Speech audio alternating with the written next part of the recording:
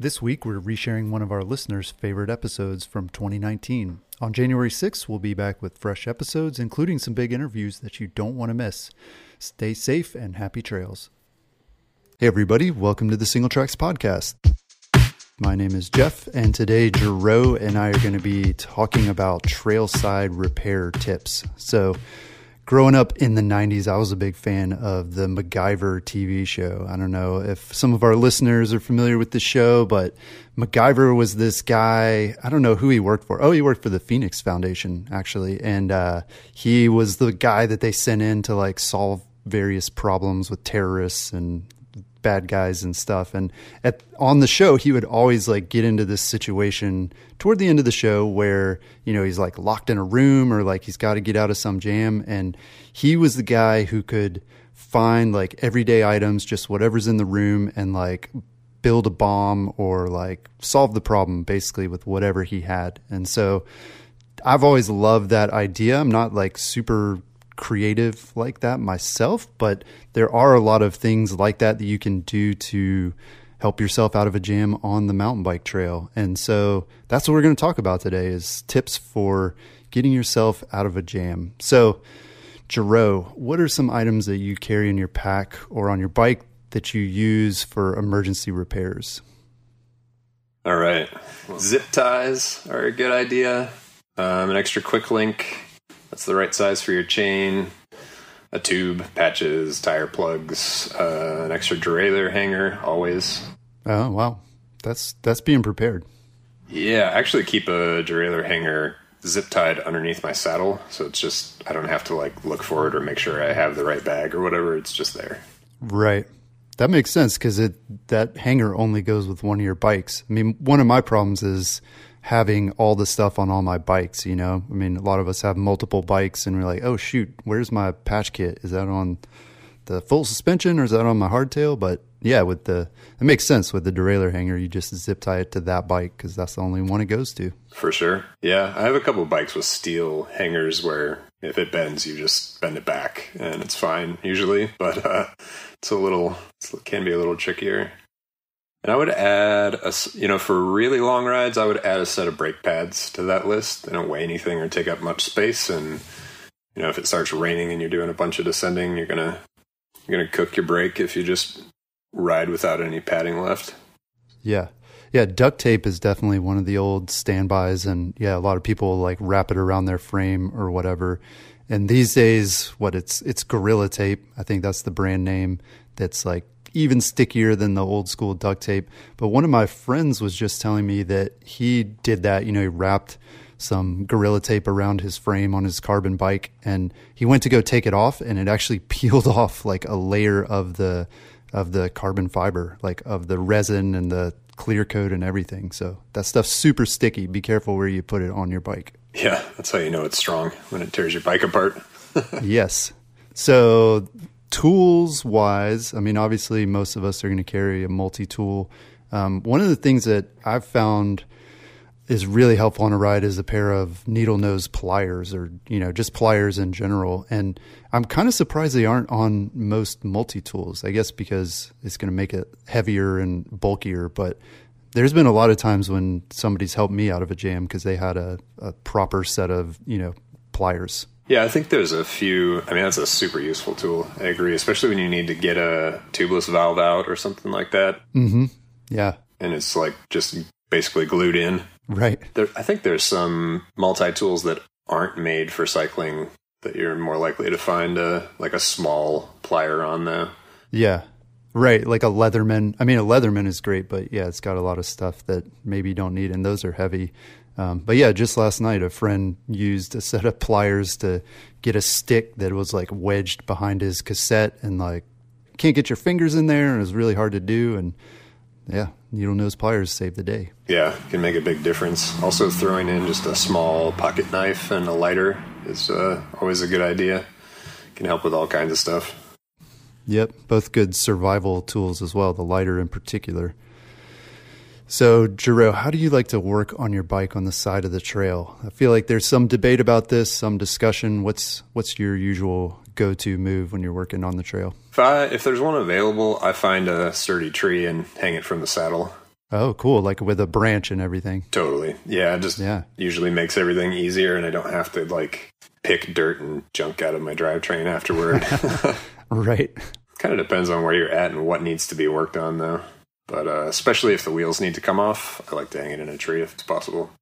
Yeah, I notice when I'm riding with friends, particularly like a bigger group, it's usually there's somebody that's willing to help you out. They'll hold up your bike, lift up the bike if you need to like cycle the drivetrain or whatever. That's really handy if you're riding with somebody. And then, you know, a lot of people, their go-to move is like flip the bike over and work on it upside down. And I feel like we had a discussion about this on the forums recently, or maybe it's a couple of years ago about that. And I noticed some people make fun of people doing that. You know, it's like some people think that's a noob move to like, you know, flip your bike upside down. That's definitely how I used to work on my bike when I was a kid. But yeah, it's fine. You can do that and don't worry about how it looks. Like if that's how you're comfortable working on your bike, like it's totally legit. Yeah, absolutely. I mean, flipping your bike upside down is also often the fastest way to deal with it. Like if you're racing and you just need to take care of something quick, flip it over. Yeah. Yeah, especially if you're taking a wheel on or off or whatever. Yeah, it's much easier. I guess not with the dropouts these days. I mean, most bikes have the through axles, so you can't just like lift it up and out quite the same. Although I guess you can. So yeah, don't be afraid to just do whatever's convenient. But I like your tip for hanging it from a tree branch. That sounds super pro. It can work pretty well when there's one around. It's also helpful to find something, like take your helmet off and put all the stuff you take off your bike in it. Maybe not your helmet, but put it somewhere so that you can find it when you're done. Yeah, I'm so glad you said that, because I've had many situations where I lose some little bolts or screw or whatever, and trying to find it on the ground is impossible. Yeah, or even your skewers, you know, like they can get dropped into a pile of leaves and there goes your next half an hour of riding. Right. Yeah, it's surprisingly. I mean, yeah, even something as big as a skewer, it just disappears in leaves somehow. I've been there, done that. So what sort of general advice do you have for attempting trailside repairs? That's a good question. I think, you know, it kind of depends on the situation, but if you've got time, try and kind of stay calm, take your time, think about the time of day and whether you can really make the repair or not. Like if your rotor is rubbing and it's 20 minutes before sundown, maybe you can wait till you get back to the car or get back home to deal with it. And then also thinking about if if it's raining, do you have another layer? Like throw that on when you pull over to fix whatever you need to fix, because you're going to cool down pretty quick. Right. Good point. Staying calm is definitely really important. I mean, a lot of times, because when you're riding, you know, you get your adrenaline going and you might be out of breath, and then boom, like your drivetrain blows up, and all of a sudden you're like, oh shoot, I need to fix this. But for me, I definitely need to like take a minute, calm down. Don't get frustrated and be like upset about it, because you're not going to do the repair as well as you should. You know, I've been in that situation where I've had like a flat tire, and I think I've talked about this on the podcast, but it was one time that I got really dehydrated on a trail in Arkansas riding by myself, but I had a flat tire. This is sort of what all kicked it off, was I had a flat tire.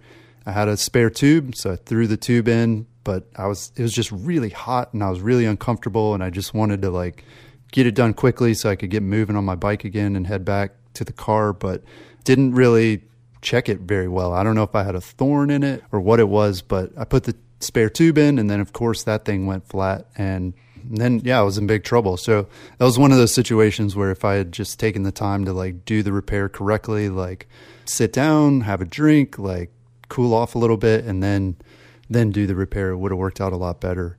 I don't know if you've run into that yourself. Yeah, absolutely. Yeah, just taking the time to chill out a little bit and sort out what's actually going on and why the problem happened. Yeah. And another piece I would add to that is kind of considering whether you really need to fully fix this thing right now, or if you can wait till you get back home and make it really work. Like if your derailleur's bent, your hanger's bent a little bit, and you try to bend it back, you might break the hanger. And if you don't have an extra one, then you're going to single speed it. Right. So, you know, sometimes it can be worth it just to turn the limit screw and ride home with less gears. You kind of got to weigh the options. Yeah, and some of the solutions that we're going to talk about here, they may cause serious damage to your bike. You might start out with a flat tire, and then by the time you get back, you're going to have a destroyed rim as well. So, you need to weigh the convenience factor with the potential repair bill that you're going to get when you get back home. So it is a trade-off. You can either get out quickly, or you can save your money and take your time and get back more slowly. So yeah, totally. Sometimes it's worth it just to walk. Yeah, good point. So yeah, any more general tips for trailside repairs, Drew? I would say just it's nice to remember to help people out. Like if you're stopped and somebody's got a flat or whatever's going on with their bike, everybody knows different things about how to fix bikes, and maybe or someone else knows a faster, easier, or better way to get things done and get the ride underway again. So yeah, just helping folks out instead of standing around can be nice. Yes. Yeah, our collective knowledge as mountain bikers is huge. And even if you listen to this whole podcast and our amazing tips, you're still not going to know everything. And maybe you do. Maybe you'll know all of these, and you'll go by somebody who's working on their bike and you're like, aha, I know exactly what you can do. So yeah, share the knowledge and we'll all get smarter in the process. Okay, so let's talk specific problems. We're going to go through different parts of the bike that might break and talk about ways that you can fix it on the trail. So let's start with brakes. One of the problems that I've had is glazed brake pads. So, you do a big descent and you're white knuckling like I tend to do, and your brake pads they start to lose power, basically. You may not know what it is. You may think, oh man, I like boiled my fluid, or, just something is wrong with the brakes. But oftentimes it can be the pads. The pads can get glazed over. And so at home, you'd rough them up with sandpaper to get it sort of rough again. But on the trail, you can pull the pads out and then scratch them against a rock or, some other rough surface. And I actually had, when we did a ride with Aaron from Single Tracks on Pikes Peak, this is like a 7,000 foot descent, and by the bottom of it, I had nothing left. I was like, man, what's wrong with these brakes? I thought the brake pads were just gone, but he was smart enough. He pulled them out and looked at them. He's like, no, there's plenty of stuff left on them, but they're just completely smooth. It looked like a smooth rock went through like a rock polisher, and so yeah, he just like scuffed them up on the concrete, and then they were good to go. So that's a pretty easy one. Oh, that's sweet. What about a bent rotor? Have you had any luck with trying to true rotors on the trail, Drew? Yeah, a bit. That's another one that sometimes it's better to listen to it and wait till you get home. A lot of rotor truing tools are they make pretty acute bends. And so if I bend a rotor on the trail and seems manageable, I'll usually try and bend it back just with my hands with gloves on so you don't get burnt. Oh, wow. Just because if you go a little too far that way, you're not making like a hard angle in it, which can happen with some tools. Or you can put a stick in it and kind of pry it back. Yeah. Generally, something a little softer works pretty well. You just want to make sure to put gloves on so you don't get cut or burned while you're doing it. Yeah. Is it... yeah. Again, I don't want to tell anybody to do anything that's unsafe here or suggest any of that. And so I'm just asking the question. But if you had a rotor that was like seriously bent and you're not able to get it back at all, would it be safe to just pull the pads out so that it can at least clear the calipers and ride home with a single brake? Would that be something that you would do? That seems fine. Yeah, I don't see why not. If your rotor is bent that much... yeah, you got a pretty serious problem. Yeah, I mean, they're actually fairly easy to bend, even though they're made out of steel. Mm-hmm. You should be able to get it back so it'll at least pass through your brake. But yeah, if not, I don't see any reason. I mean, other than if you have another long descent coming up, you might want both brakes. But right, and depending on your preference, yeah, you might want the front. If you were just running one brake, you might prefer just the front, or you might prefer just the back. So I suppose you could swap rotors or do something like that. Yeah, for sure. So yeah, you get back.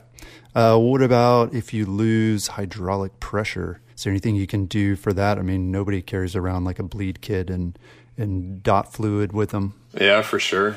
Yeah, definitely it happens every once in a while when you need to bleed your brakes, or also when you change pads and you push the plungers back out, put in a new set of pads, and then the system is just charged in a weird way.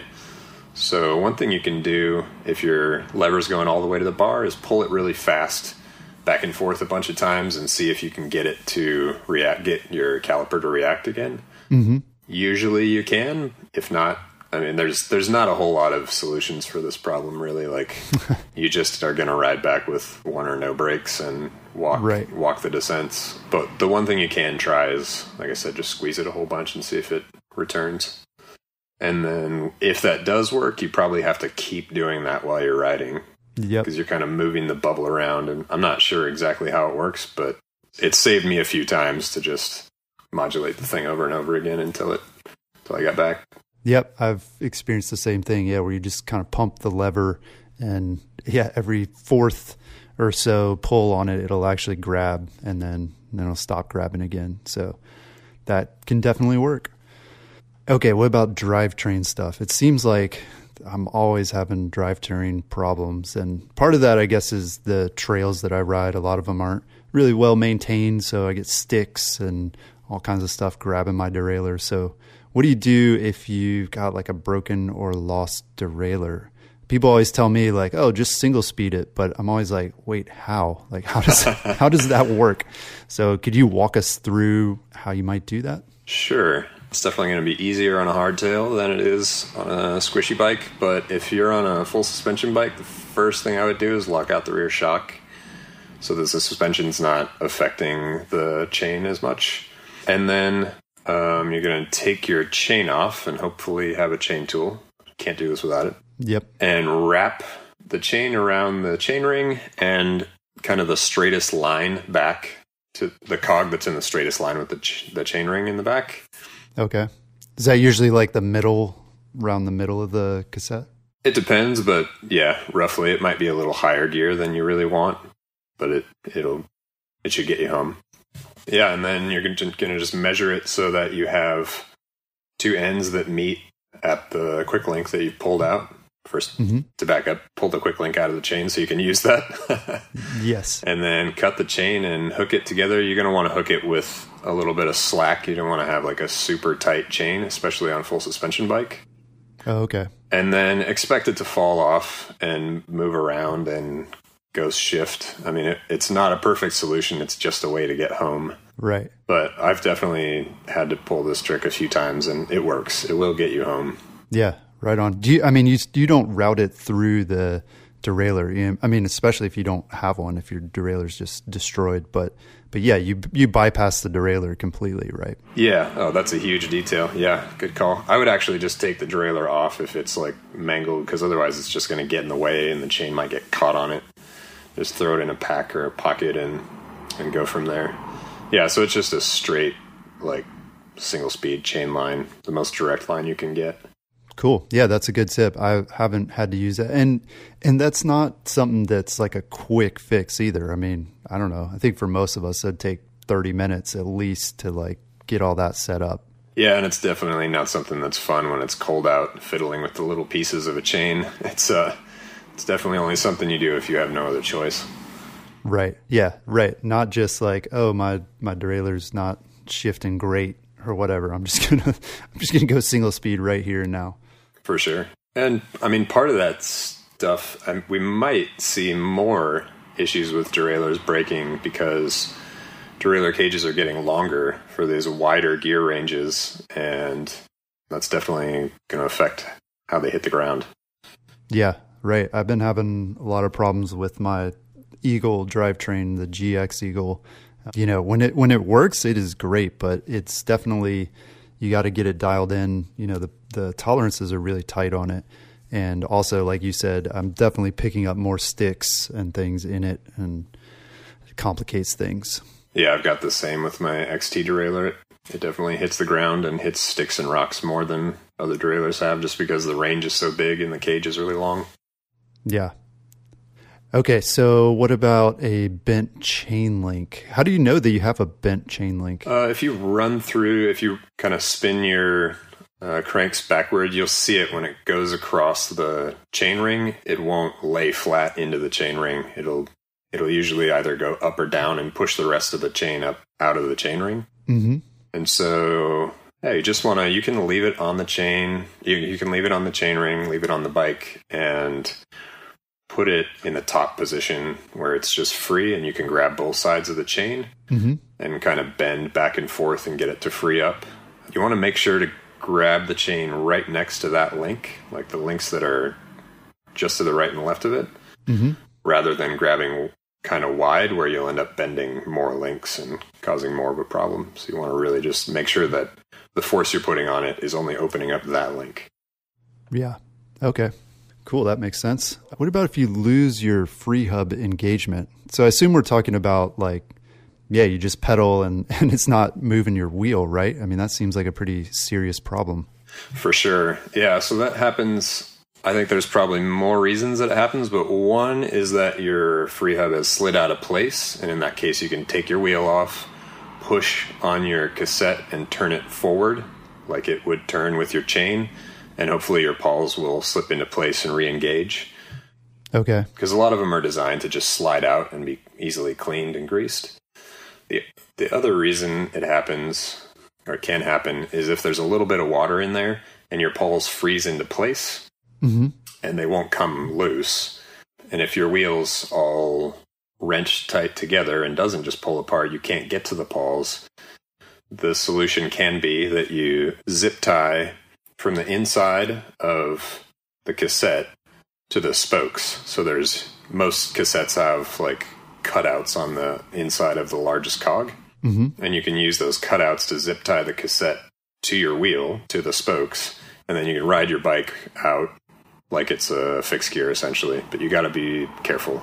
Right. If you stop pedaling or back pedal, you'll destroy your derailleur for sure. So it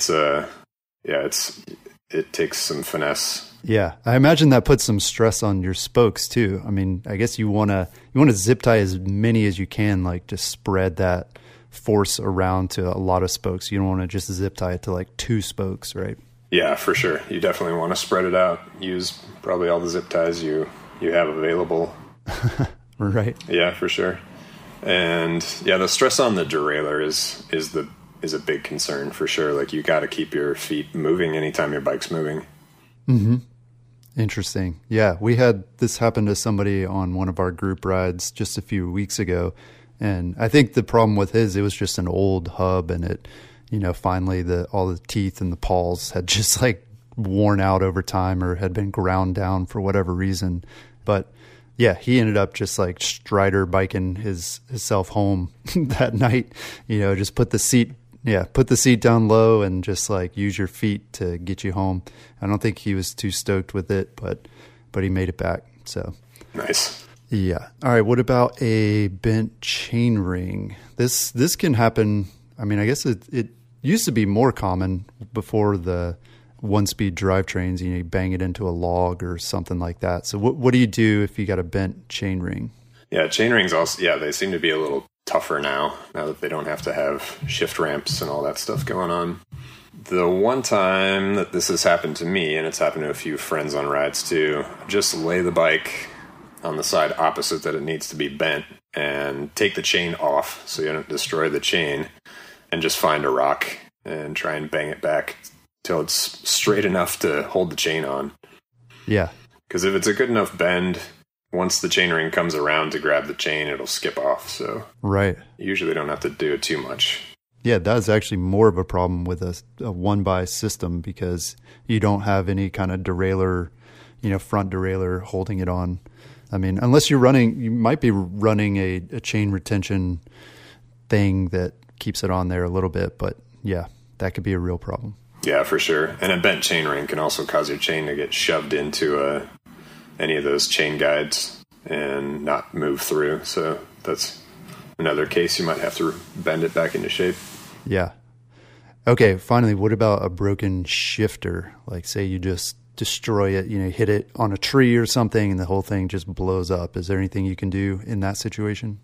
Yeah, usually. Not always. But, I mean, there's a few tricks. I guess One thing you can do is just forget about the shifter and the cable and turn the limit screws in, and so that your derailleur will sit in a gear that's halfway tolerable.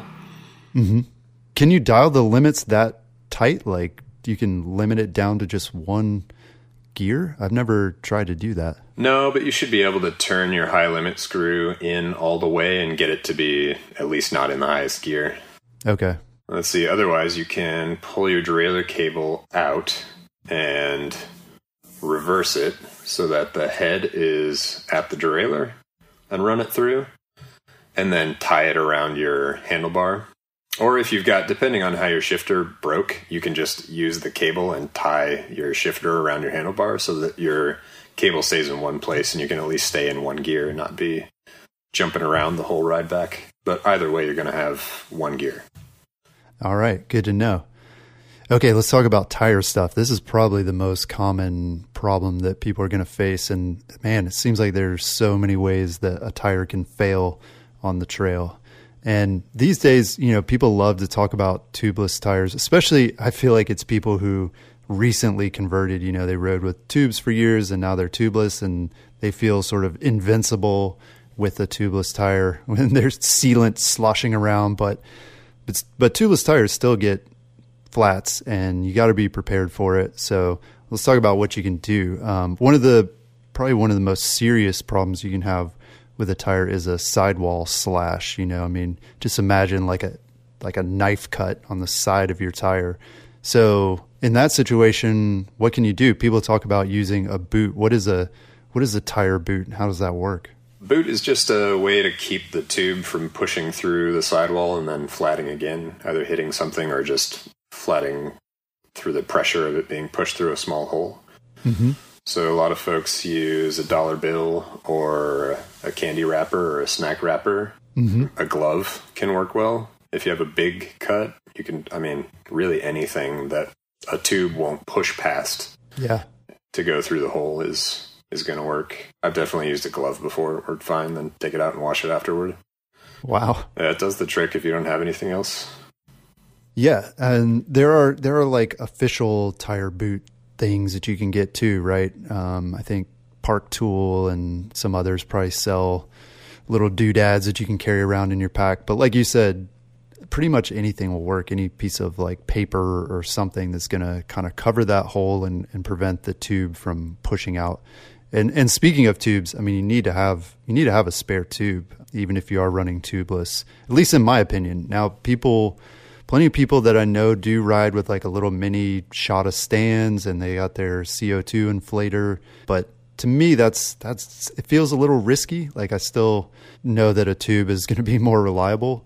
But yeah, I don't know how you feel about that. Yeah, I bring a tube on every ride.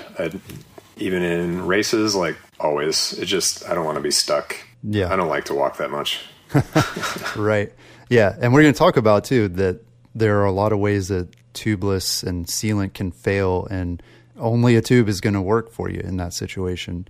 So yeah, I really recommend it. And I've started carrying, I think you have it as well, the Tubolito tubes. They're fairly pricey, but the tubes they're super small, so they don't take up any room in your pack really. And they're supposed to be really, really durable. So that could be something to look into if you don't like carrying around a big, bulky 29er tube. Yeah, for sure. They're also easy to wash. So if you do have to throw it in and it gets a bunch of latex all over it, you can just clean it off, wrap it back up, and put it back where you had it. So yeah, very cool. Okay, so what about tube repair? Say you are running tubes, or what's happened to me a number of times is I'll put a tube in on the trail and realize that the spare tube I've been carrying around has a hole in it. And it's actually more common than you think, because if you have a tube in your pack and let's say it just sits there for months and months waiting to be used in an emergency, but you've got tools like going in and out of your pack and those can be sharp, or you got like a little bit of sand or grit in there, and just over time it like rubs at the tube and it causes there to be a hole in the tube. So what do you do? What do you do if you pull out your spare tube and you got holes in it? Well, one thing you can do is put a little bit of air in it and find some water and see if you can find where the holes are so you can patch them. Hopefully you have a patch kit with you. Yeah, after that, I guess the next step is, you were saying that you've heard some folks will, if the tube doesn't work out, they'll pack some forest material into their tire to get home. Right. Yeah. And it's kind of along the lines of these tire inserts that we see, these kind of ones that say that you can use them for run flat situations. And so, yeah, you basically find some pine straw or leaves or just anything to stuff in the tire and at least get it up off the ground a little bit so that your rim isn't just completely on the ground and the tire is not like flopping around. I mean, that's going to be the biggest problem, is the tire is just going to want to like flop. So yeah, that's emergency use only. And the patch kit, I definitely carry a patch kit. This probably goes back to my impatience that we mentioned earlier. I tend to not do a good job patching tubes on the trail because, I mean, it's kind of a detailed process. I mean, you got to like sand the spot where you want to put it on, and then you got to use the glue or the whatever, some of them are self-adhesive, but you got to wait and you got to have pressure on it and hopefully you found the right spot. So those for me have been hit or miss, but it's definitely something I carry with me because I'm sure there's going to be a situation where that could save me. So patch kits are good. And I wonder if like Gorilla Tape would work in that situation. I mean, that stuff super sticky, and it seems like if you could just put that on, it's almost like a tire patch. I think we need to test that. Yeah. We should probably find out. Yeah, seems pretty simple. Because all you're doing, you're just trying to get something that seals that hole up and covers it up for you. Mm-hmm. So could work. Let's see. Oh, one of the things that I've learned is always checking for thorns in the tire itself before putting in a new tube. And, a lot of times the reason you got a flat is because you got a thorn in your tire. And once you take that tire off, the thorn is still in there. And what you can do is you take your glove off and run your hand along the inside of the tire, and you'll usually find the thorn, but be pretty diligent about it and make sure. And I've had tires where I do that and I'll find like 4 of them or something, 4 thorns like in various spots. So yeah, that's a pretty easy thing to do. And then if you find one, you can push it out with like a tool or something, push it from the inside back out. It's usually the best way to do it.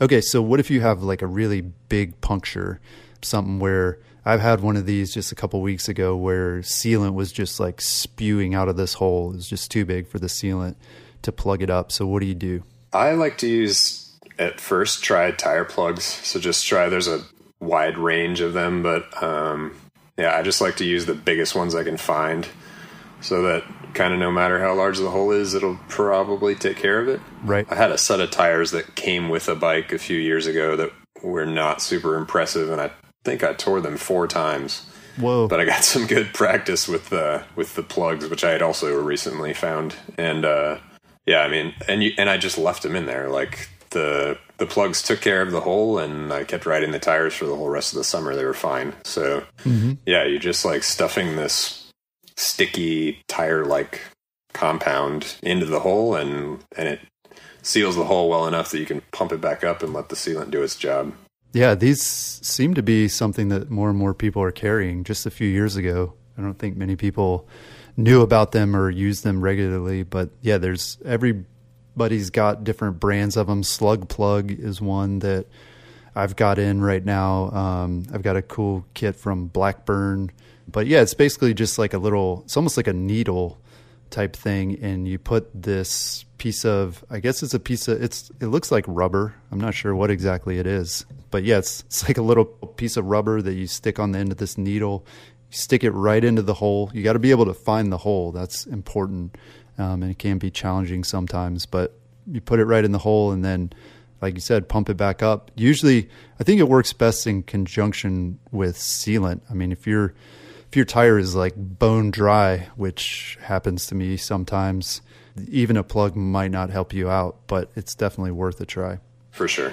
Yeah. And I would say that with any of these fixes, a tube included, once you've already flatted, if you're having some issues with your tires, especially with a tube, I like to go with like super high pressure when I get back on the bike. Like, I don't want to deal with pinch flatting a tube or any of the other things that are preventable. So I just put like I don't know, 40 PSI or something that feels obnoxious in it and roll with that.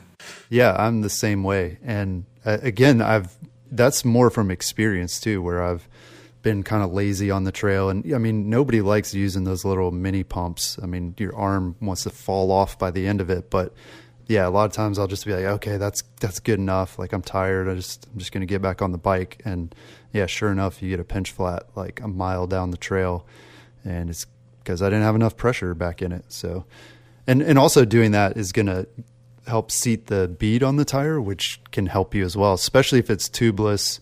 And even if you have a tube in there, if it's tubeless, like, there's a chance that it'll, I don't know, it'll be kind of doubly sealed, if that makes sense, once the bead is seated. Yeah, for sure. It's important. So sidewall stuff, we talked about tube patches. You can use those on your sidewall as well, right? For sure. Yeah, you can usually patch small enough holes. I've done it before, especially on softer sidewall, like cross-country tires. They can stick okay. And then definitely when you get home, there's a whole bunch of different ways to patch holes and not have to buy a new tire because it's got one hole in it. As long as the tread's good, you can fix it and keep rolling. Yeah. Would you do this in conjunction with a boot? I mean, you'd have like a boot on the inside of the tire at the sidewall tear, and then would you also put a patch on the outside? Probably not with a boot. If you're going to put the tube in it, I would more so use the patch to actually fix the hole and try and keep it tubeless if possible. Yeah. Can you put tire plugs in a sidewall? I think so. I mean, I haven't had to do that yet, but I don't see why not. It's definitely thinner, but yeah, it seems like it's worth a try. Right. All of this stuff is worth a try. That's for sure. If you got daylight, fix it. Right. What about this one? This is a weird problem. If you can't remove your tubeless valve, so a lot of times it'll get stuck in there because sealant has kind of seeped into it over time, and it just gets really sticky and you can't get it out. And you've got a flat, you want to put a tube in it, but you can't get that tubeless valve out. What are you going to do? So this goes back to our need for a pair of pliers. Yeah. Right. This would solve the problem. Totally. But if you don't have them and the valve nut is stuck on the valve, a buddy of mine, Carl Decker, showed me this trick. You can poke a hole with something sharp, your screwdriver, a knife, whatever you have, next to the bead of the tire, and then push the valve of your tube through the tire, mount the tire, pump up the tube, hopefully it doesn't flat because it's twisted, or you got to be careful to obviously not pinch it around the bead. And then you have to make sure that the hole is in a place where it's not going to cause the valve to hit your frame or your fork. Right. But that can be a way to be able to get home when you can't get the valve out. Yeah. Right. And obviously you can't put it through the tread because then you're going to be like rolling over the valve every time the tire goes around. Seems like you got to position it just right to make it clear the frame or your fork or whatever, and also not be coming in contact with the ground. Totally. Yeah. I mean, if you have like super long valves, this probably won't work. Maybe you could like zip tie it to a spoke to pull it in so it doesn't hit your frame, but yeah, seems like a lot of finger crossing to me. Right.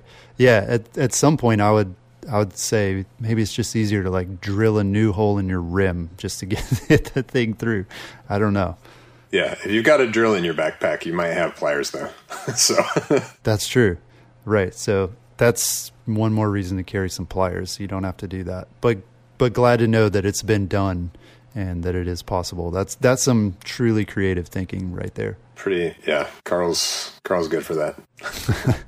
Okay. So what about other stuff, other weird problems? So this is going to be hard to believe, but I actually lost a pedal one time during a ride. It was like we were kind of lost, like off trail or on like a really overgrown trail, walking our bikes through. And I must have had the pedals on backward. I must have had them like left and right mixed up.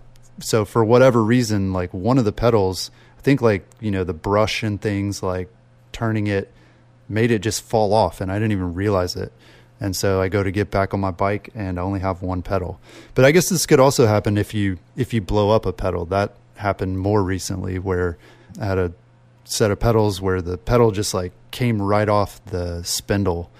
And so, yeah, I was left with one pedal. But if you have clipless pedals, you can just pedal home on one pedal, and, you clip in and you can use your one leg to push it up and push it down. Get a hilarious workout. Yeah. All right. What about a broken spoke? If you're a new rider, this might seem like a big deal. You're like, oh my gosh, I broke a spoke. What am I going to do?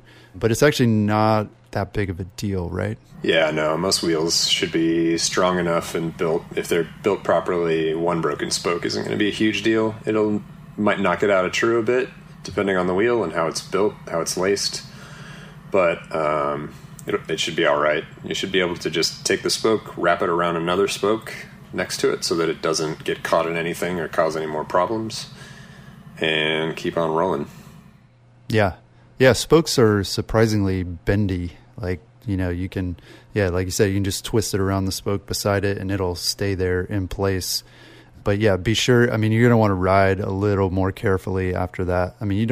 Definitely doesn't need to end your ride either. I would probably, if I was out on a loop, say, and I'm not even halfway and I break a spoke, like, I don't know that I would turn around and go back.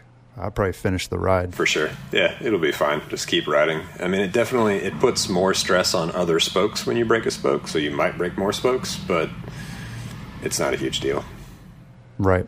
Yeah, is this going to interfere with your tubeless if you break a spoke? I guess it depends on what happens. Like if the spoke gets pushed through into the rim or something, right? Yeah, it can, for sure. But a lot of the time, it's not a big deal. Most of the time, spokes either break at the nipple or at the bend, if it's a J-bend spoke. And so it's pretty easy to just get it out of the way and put it in such a way so that it's not going to push through the tape afterward. Right. But yeah, if it goes through the tape, for sure, you got to get it all fished out of there and put it in a tube. Yeah, makes sense.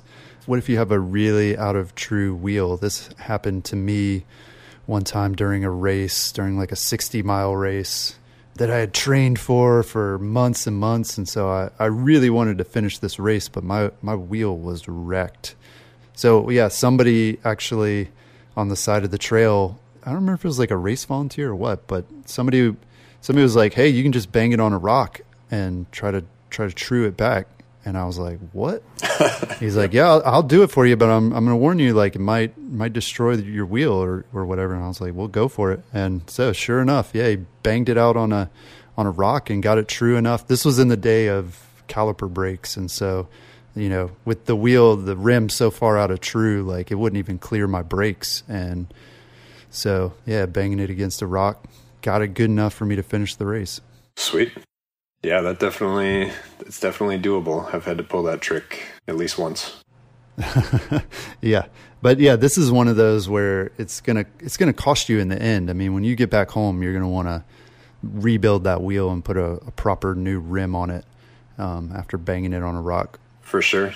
It's also going to save you the money of not having to buy a new frame. Like otherwise your tires rubbing against your frame and ruining the paint and cause all kind of problems. That's true. It saves you money. I hadn't thought of that. Totally. Yeah, rims aren't that expensive as long as they're aluminum. Right. And yeah, again, this is a good time to mention that some cases, like you may just want to walk out if riding the bike's going to cause too much damage that's going to be really expensive to repair. A lot of us, when we're out in the woods, we think like I don't know, like it's impossible to walk. We're on bikes, so we don't even think about walking. But generally, for most of our rides, even if you're out on a big epic 50-mile ride or something, and you got to walk out 20 miles, I guess it'd take you a day, but I think most of us are capable of doing that. I really enjoy reading stories about people who survive at sea, like their boat, something happens to their boat and they're like in a little life raft or whatever. And I think like, man, you're out there and like, there's nothing you can do. But the stuff that we encounter as bikers, it might seem really impossible in the moment, or we like scare ourselves too. We're like, okay, I'm going on this like 50-mile ride, like into the mountains, and I got to be prepared for everything so that I can ride out. But at the end of the day, like you're no more than 25 miles from where you started. And generally in the US anyway, you're going to be near a road. You're probably going to cross roads at a couple of points during the thing. So anyway, that's my feeling about it. Anyway, I don't want to like make it sound like it's too easy, but at the same time, I want to keep it kind of in perspective. Yeah, for sure. I broke a frame in half one time, and I was riding with some friends, and it broke like clean in half, top tube, bottom tube. It was a hardtail. And so I cut the brake line because it was a single speed, so that was all there was to deal with, and strapped the two halves on two friends' backpacks, and then I walked out to the road and rode on one of my friend's handlebars back to the car. So it's... Wow. There's usually a way to make it work. Yeah. I'm surprised you didn't just leave the bike out there. I guess you wanted all the components. Yeah, for sure. I just wanted the parts. And I kind of wanted to hang the bike on the wall, so... Right. I worked for that broken frame. Very cool. Yeah, I mean, I guess the biggest problem for me would be like walking in my bike shoes for miles and miles. That could get really uncomfortable. So I probably would maybe I would take them off at some point and like walk in my socks. I don't know. For sure. It's a good advertisement for a nice pair of trail shoes that are walkable. Right. True. So yeah, what are things, I mean, are there things off the top of your head that you just can't fix on the trail that are going to force you to hike out? Yeah, anything that happens with your suspension is probably not, like, that's an expensive component that's not really worth risking making the problem worse. Like, if your blows out and it's just, you can push it with one hand through the travel, it's probably worth walking. Or if you maybe lose a bolt to your linkage and your bike is just kind of clapping through the rear travel, it's not really worth the amount of damage that you could do to the suspension and the frame to ride out. So I would walk in that case. Yeah. And I mean, that's your call. I mean, if it's a survival situation and, either it's cold or you're dehydrated or something like that, I mean, again, definitely weigh that. I mean, don't hurt yourself because you want to save your suspension, but there are definitely situations where you can't, even if you wanted to, even if you're like, I don't care what it costs, like, get me out. I mean, like your broken frame example, I mean, there's no way you're riding that thing. And not only that, I mean, it should probably be mentioned that you might hurt yourself by trying to take the bike out. I mean, that definitely will slow you down if you're trying to carry two halves of a bike. Oh, for sure. Yeah. It's going to tire you out more. There's probably situations where you need to just leave the bike and take care of yourself, make sure that you get out. Definitely consider that. And again, this goes back to staying calm and like assessing the situation so that you make the right decision, so that you're not thinking irrationally like, oh, I've got to save my bike. You don't got to save your bike. You need to save yourself at some point. So, all right. So what tips do you have for avoiding these trailside mechanicals in the first place? Even if you have a full toolkit that you carry with you and you can fix anything, the better thing is probably just to not have the problem in the first place, right? So what do you do to avoid these problems? Some of the easiest things are probably just cleaning your bike so that you can see anything that's going wrong and you can check the bolts and know if things are getting loose, staying on top of maintenance, keeping your drivetrain and your brakes working properly, making sure you have sealant in your tires. Yeah. Yes. Sealant in the tires is a big one for sure. And washing your bike too. I always thought for a long time, like, oh, I don't care what my bike looks like. I'm not going to wash it. I'm not one of those people, but it's really not about that. It's not about making your bike look pretty. It's part of maintenance. I mean, your bike's going to run better in the first place, but also, like you said, you're going to be able to spot problems, potentially big problems. Like if your frame is cracked or anything like that, you're going to spot it when you're washing the bike. For sure. And then I guess specifically speaking of tires, using tire inserts if you're riding really rocky trails, having proper air pressure in your tires and suspension tune for the trail that you're riding so that your suspension and your tires can rebound properly and so that not all the impact is going into, destroying your tires. Heavier tire casings, like downhill tires if you need them, it's worth the wait rather than walking out or fixing a hole. Yeah. definitely can be. And I've tried these tire inserts, running with zero pressure, and it's not bad. I mean, your bike's not going to handle very well. This is not one of those things where it's like, oh, I'll just finish the ride and still have a good time. Like if you have a flat tire, even with an insert, you're going to want to head back to the car sooner rather than later. But yeah, you can totally just keep rolling on them and get back a little bit slower, but you'll get back. For sure. And then for your derailleur, one thing that can help is if you're on a long descent and you don't need to pedal, shift into a lower gear so that your derailleur is kind of pulled up out of the way. It's closer to your bike and it's pulled up by the chain, so it's a little bit less likely to get caught on things or get things caught in it and break. Yeah, that's a good point. And then, yeah, obviously you're going to want to have the right tire pressures and a good suspension tune for the trail that you're riding.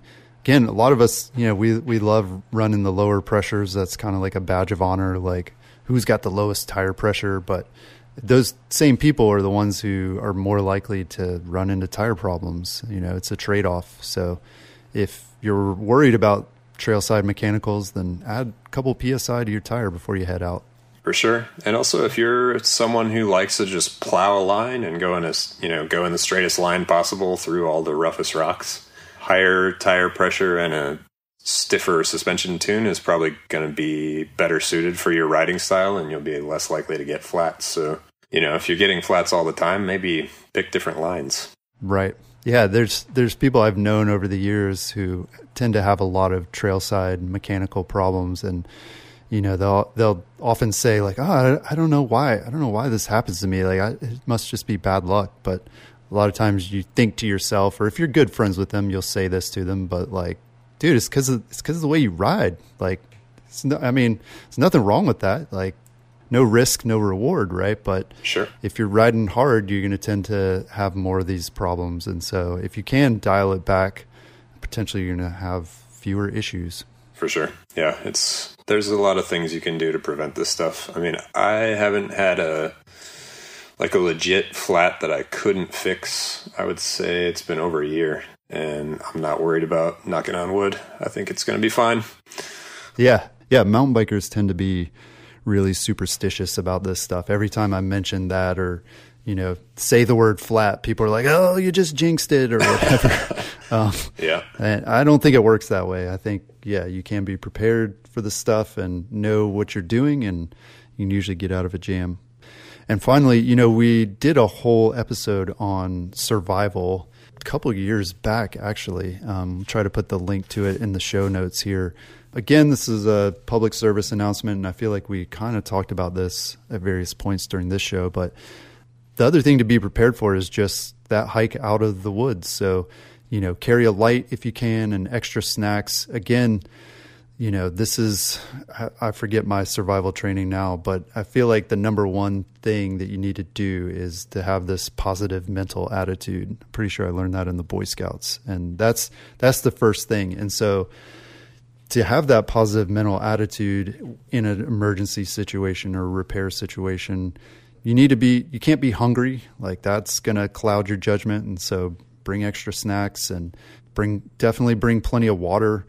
Because again, you're not going to make good decisions or good repairs if your sort of basic needs aren't met. So bring extra snacks, carry a light if you can. Jerome mentioned a lighter, which is good for survival situations. I don't think we mentioned any repair things that you could use a lighter for, but it's definitely a good survival thing to have. Rain jacket, a compass, if you know how to use one. I don't know if many of us know how to use them anymore. we're so addicted to our GPS and our smartphones, but only the one in the phone. Yeah. Right. I have a compass app on my phone. Does that count? No, it doesn't. Real compass and a knife too. Some tools come with a knife on them, some multi-tools, which is a handy thing to have. But if yours doesn't have one, then maybe pack a little pocket knife as well. Yeah, and for any ride like over a couple hours or just a ride that's, starting out in the middle of nowhere, I like to bring just some kind of super packable jacket, pocket jacket, whatever. Like having food and water, being able to stay somewhat warm when you're stuck and you're trying to make hard decisions is pretty helpful. Right. Definitely. Okay. Well, cool. This has been really interesting to me. I've definitely learned a lot, and hopefully our listeners have as well. If you want to get more mountain bike repair tips, particularly trailside repair tips, you can head over to Singletracks and use the search bar there. Also, you can find reviews of various multi-tools and tire plugs and all kinds of stuff like that on the website. That's all I've got this week. We'll talk to you again next week. Peace.